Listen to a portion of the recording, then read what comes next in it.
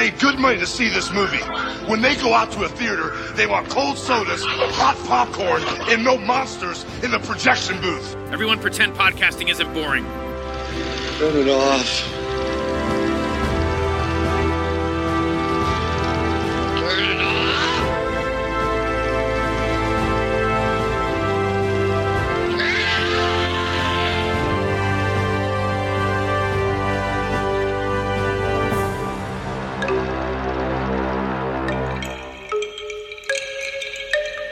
What we have here is one of the most incredible perspectives I've ever seen in a Japanese screen. What is the viewer's perspective supposed to be?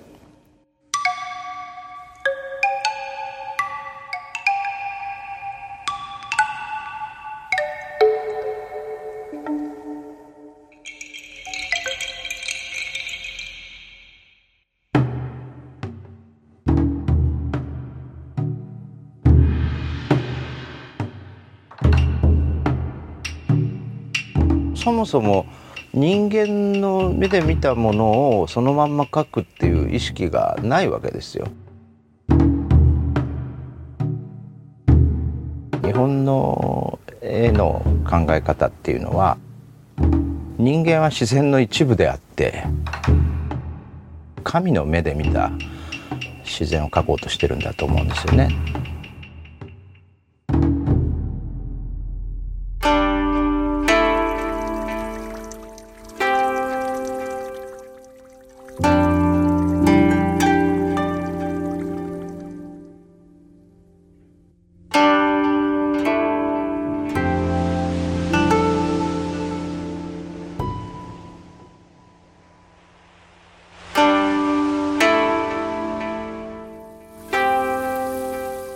ああいう国宝級の何とも言えない雰囲気っていうのは人間だけが作るものと違うような気がするんですね。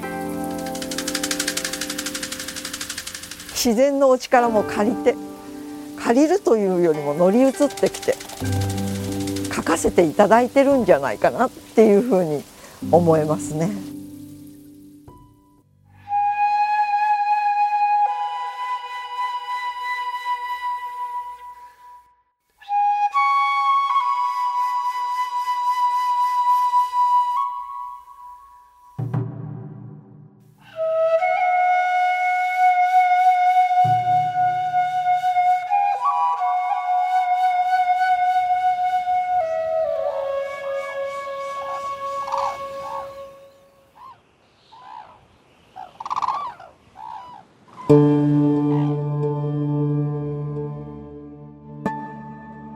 この絵は地面描かずに余白を残すことで見てる人に想像してもらう、それも時代背景やと思いますね。自分自身にも余裕があるし、街の人にも余裕があるし、権力者にビクビクしてない時なので。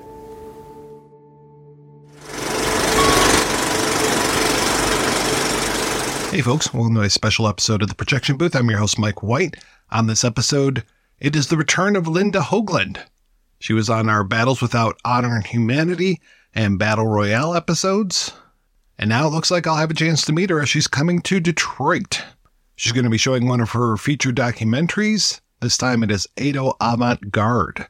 It's going to be showing at the Detroit Film Theater on Thursday, October 19th, as well as a workshop on Saturday, October 21st, and smack dab in between, we have a screening of The Seven Samurai, which Linda did the subtitles for. That is on Friday night, October 20th. To keep up with Linda and all the things that she's working on, check out her website, lhoaglund.com. That's LHOAGLUND.com. Thanks so much for listening, and I hope you enjoy the interview. Tell me about how you got involved in this event in Detroit, because you're doing both a screening of the documentary, plus you're doing a workshop, correct? I directed and produced a film called Edo Avant-Garde, which reveals how Japanese artists from the 17th and 18th centuries, 19th as well, invented modern art, if you will. And I hope you'll come to see the film It's being screened by the Detroit Film Theater on Thursday, October 19th from 7 o'clock. And what happened is that I finished the film late in 2019, but unfortunately the pandemic had its own plans. And so many of the screenings that had been planned for 2020 were postponed. And so instead, many museums actually streamed the film, including the Detroit Institute of Art. So there had been streaming event in 2021, actually. And that was so popular with the Detroit Institute of Art membership that they've invited me back for an in-person screening in their incredibly impressive theater, which I'm very much looking forward to. In the meantime, the National Museum of Asian Art commissioned a K-12 arts curriculum inspired by the film. And so we worked on that last year. And on Saturday, October 21st, the Detroit Institute of Art is hosting educators' workshop about the curriculum. And so both of those events are happening a little bit later this month. How did Edo Avant-Garde, how did you decide to even make that film? Several years ago, I was visiting Yale University for a screening of one of my earlier films, and they had an exhibit of large-scale Japanese folding screens, which are called byobu. And one of them depicted a raging river with boulders and gold leaf clouds above and below the river. The depiction of the landscape was so stylized that it almost looked like abstract art to me. And when I looked at the date on the label, it said 1600. And I was so shocked to see abstract art from 1600 that the name Edo Avant-Garde popped into my head instantly. Edo, EDO, is the name of the era, the Japanese historical era that lasted from 1603 to 1868. And there was 250 years of peace and prosperity. And there was an incredible profusion of all kinds of artistic expression during that era. And so I began researching art from the Edo period, predominantly on American museum websites, because my research coincided with the beginning of the implementation of something called open access, which means that works of art that are no longer under copyright, and by definition, Edo work is no longer under copyright because the Edo era ended more than 150 years ago. All the artworks are available on museum websites, not only to preview, but also to download.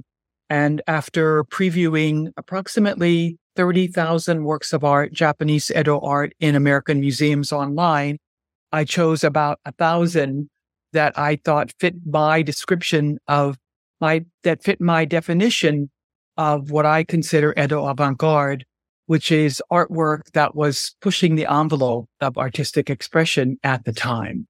It's very hard because I know that we were talking about a period of time, 250 years, but how many artists do you think that there were working on this during that era? Is it just impossible? It's absolutely impossible to know how many. Thousands and tens of thousands, probably. In part, so much of it has been lost, actually, between earthquakes and fires, which swept the major cities. And because Japanese homes were built of wood and paper, they were extraordinarily vulnerable to fire. And of course, tsunamis and war. So we're only seeing a fraction of what proliferated at the time. And also, the work is vulnerable to the passage of time because it's made out of silk and paper with wood frames. They have to be restored. Certainly the large folding screens, byobu, must be restored, fully restored. Their backing has to be fully restored once every 100 years, or they simply fall into dust.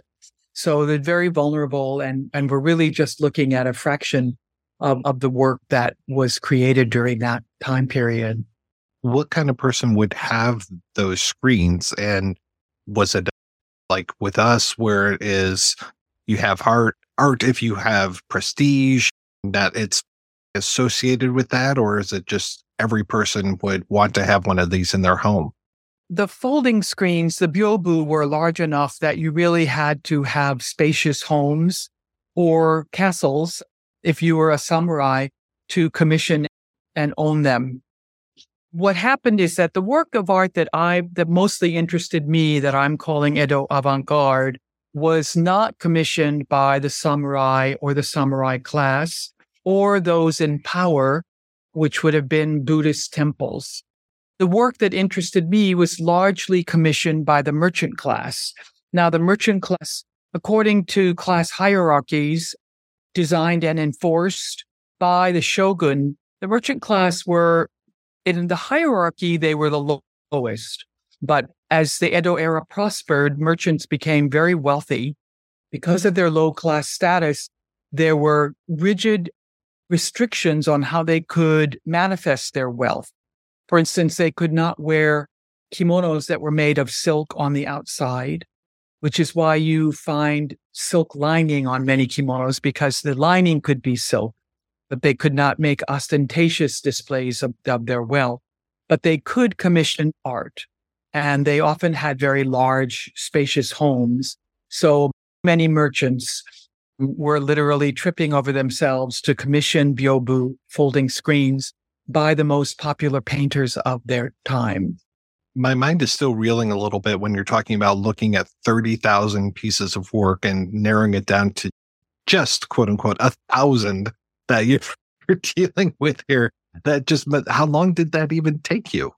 Oh, I don't know. But what I did know is that I'm really making a film about Japan's great national treasure. Yes, I did film a couple of actual national treasures. We're talking about the motherlode of great Japanese art. And I owed it to myself and my viewers not to screw it up.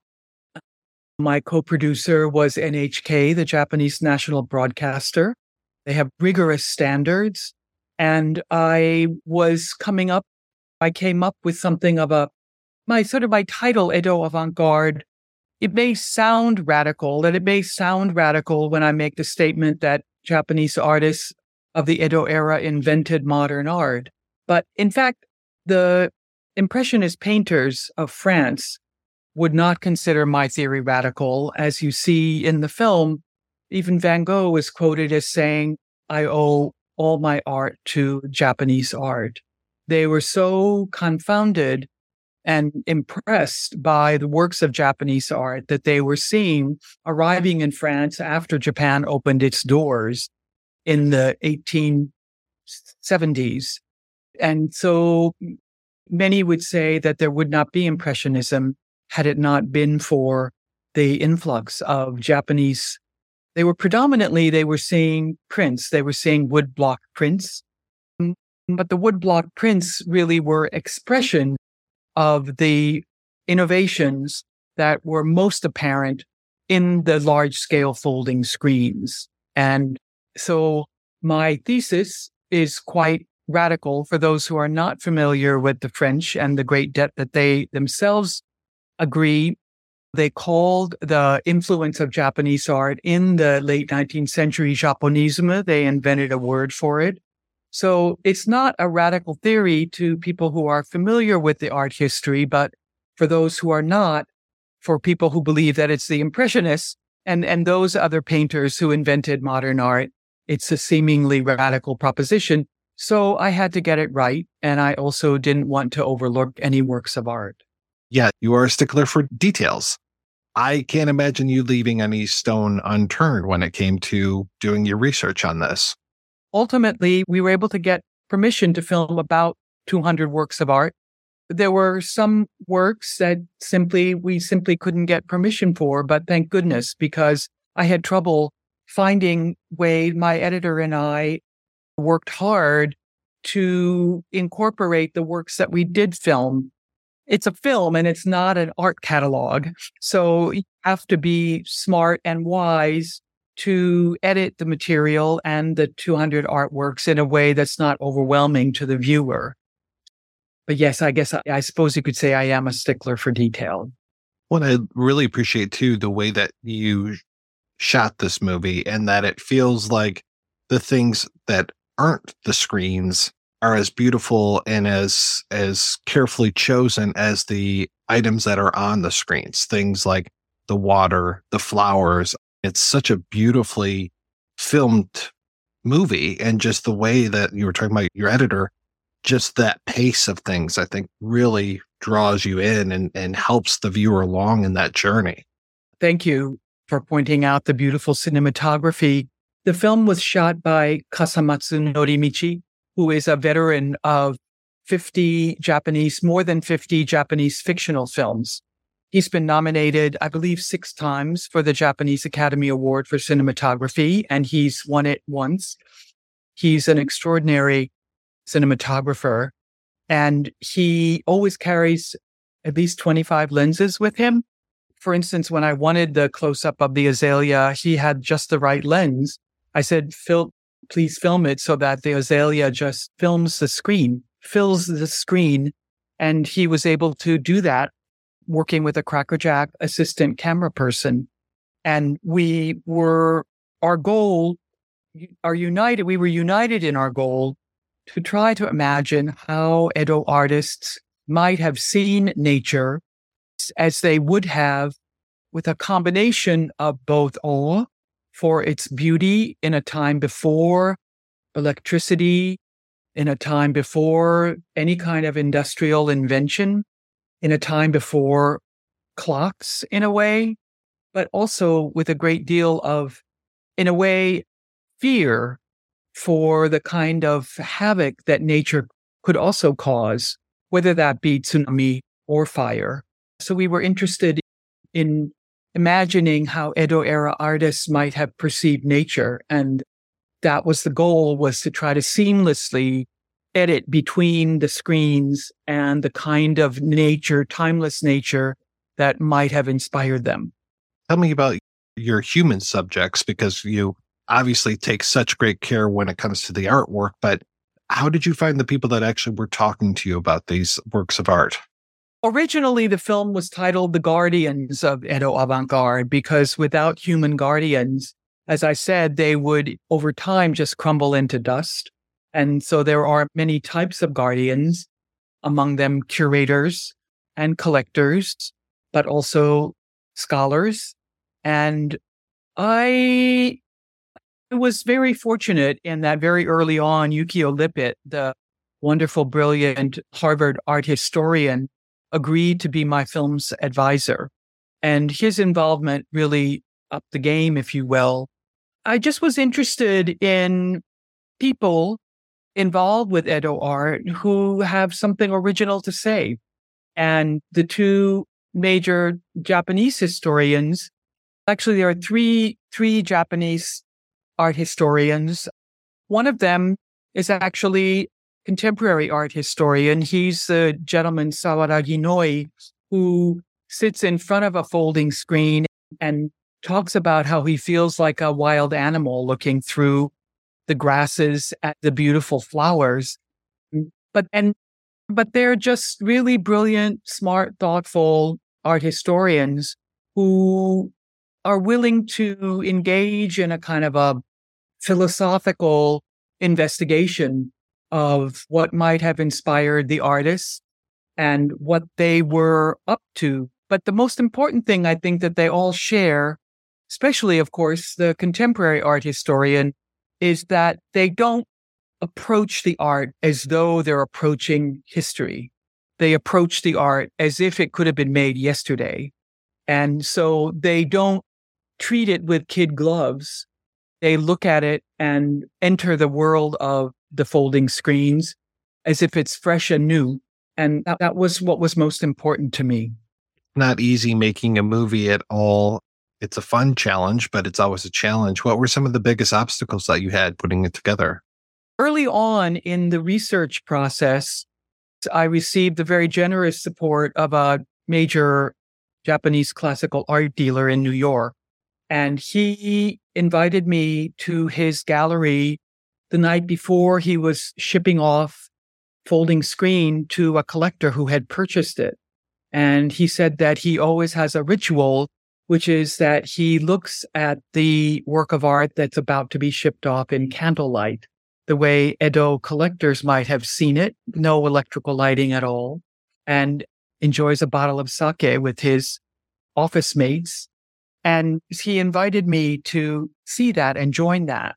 And the minute the lights were turned off in the gallery and then the candles were lit, and in that instance, in that moment, I could see something coming back to life. The gold leaf shimmered. The painting gained a kind of depth that was not visible in the electrical light. And from that moment on, it became the holy grail to be able to film a scene like that in candlelight. And as you might imagine, I didn't even bother asking the museums for permission because there was no way that a museum could risk lighting a candle anywhere near their precious collection. But I was fortunate to find an art dealer in Kyoto, Japan, who felt comfortable. And he shared a major folding screen that I don't think has ever been exhibited for the public. It's been in his family for a long time. And so that kind of became the holy grail, was to find someone who'd be willing to let us film their precious folding screen in candlelight. Otherwise, just coordinating schedules between 7 museums in the United States that we needed to, because of a limited budget, we had to leapfrog and just film and fly and film and fly, and coordinating all those schedules and logistics was quite the feat. I had a wonderful production coordinator who helped me with that, and finding all the crew, the essential crew. We traveled together, but otherwise we picked up crew along the way. So it was logistically challenging, but incredibly rewarding. How long do you think it took you to put this together? If you include the research phase, it was 5 years. It was a challenging endeavor. It took a while to raise the funds as well, but I would say 5 years. You were doing this for 5 years. You wrapped up, 2019, showed the film around then. Obviously, like you said, the pandemic happened. Is it strange for you to go back and look at this now and to see this so many years later? Are there things you're like, I would have changed that, or I should have done this differently? Or are you just very satisfied in being able to show this now to a wider audience?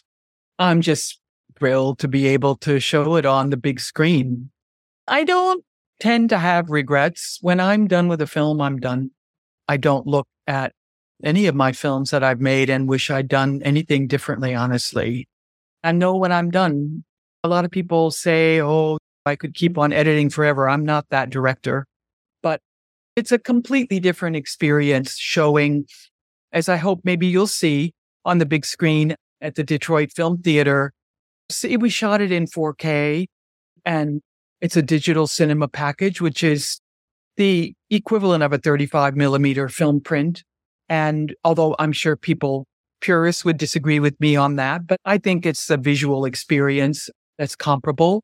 And which is frustrating for me to know that people could just basically be watching it on their laptops. But now we had the LA premiere 2 weeks ago in LA. We're screening it in Portland. It screened in Minneapolis.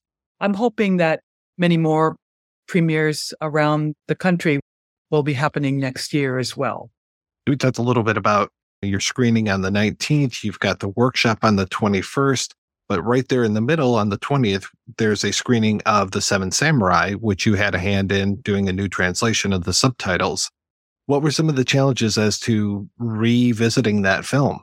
I was approached by Criterion, the Criterion Collection, many years ago. I'm not quite sure it was at least 15 years ago, to re-subtitle about 7 major Kurosawa films that are in their collection. And of course, Seven Samurai was the greatest honor, really, of my filmmaking career, to be able to re-subtitle that. The original subtitles were horrible. I don't like to badmouth other people's work, but everybody agreed that they were terrible. And especially because the most important, I hope many of you will come to the special screening of Seven Samurai on October 20th at the Detroit Film Theater. I don't know. I can't remember the last time I saw it on the big screen.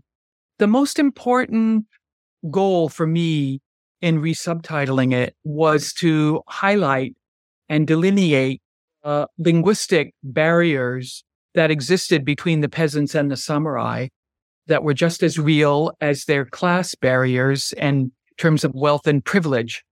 They really spoke two different kinds of Japanese, and they spoke that way in the original.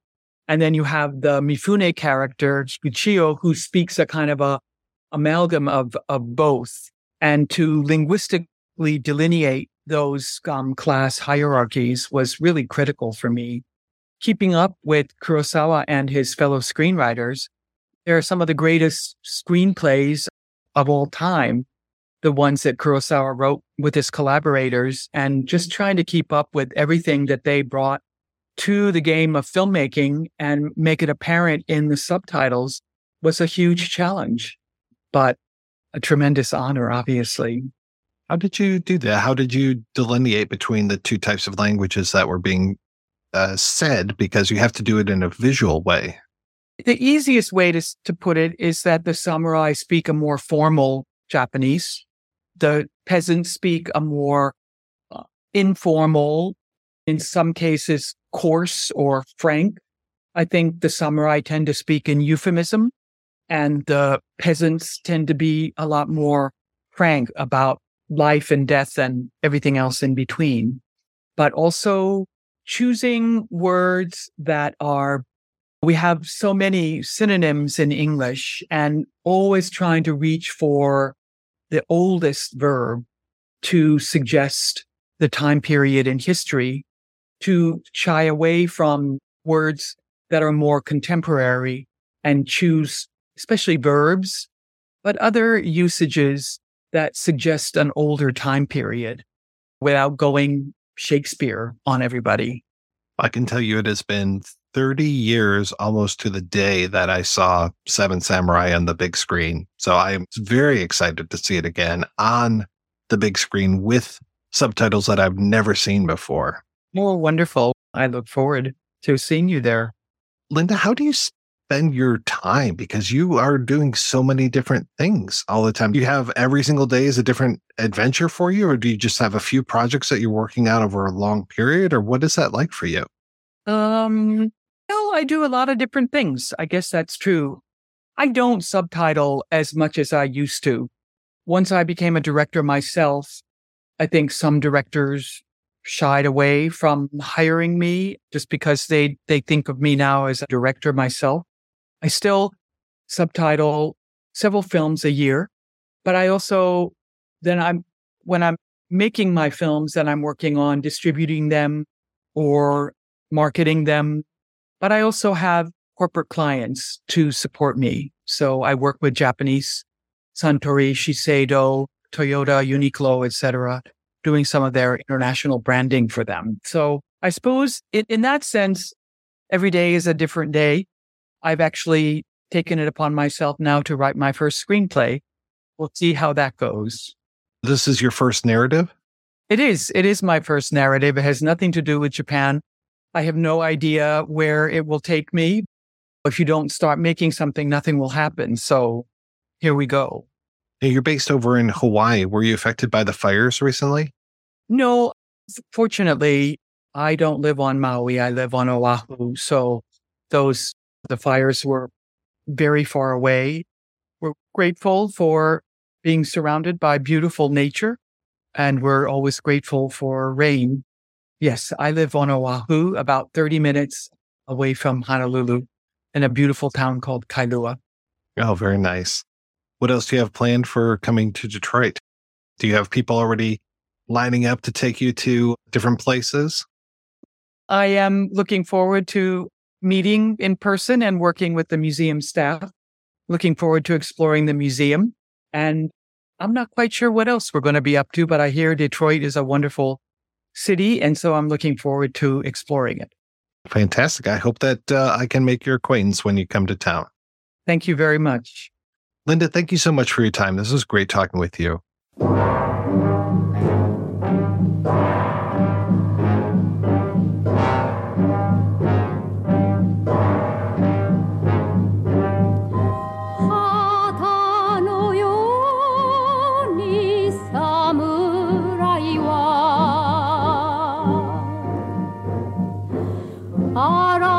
嵐の中に翻る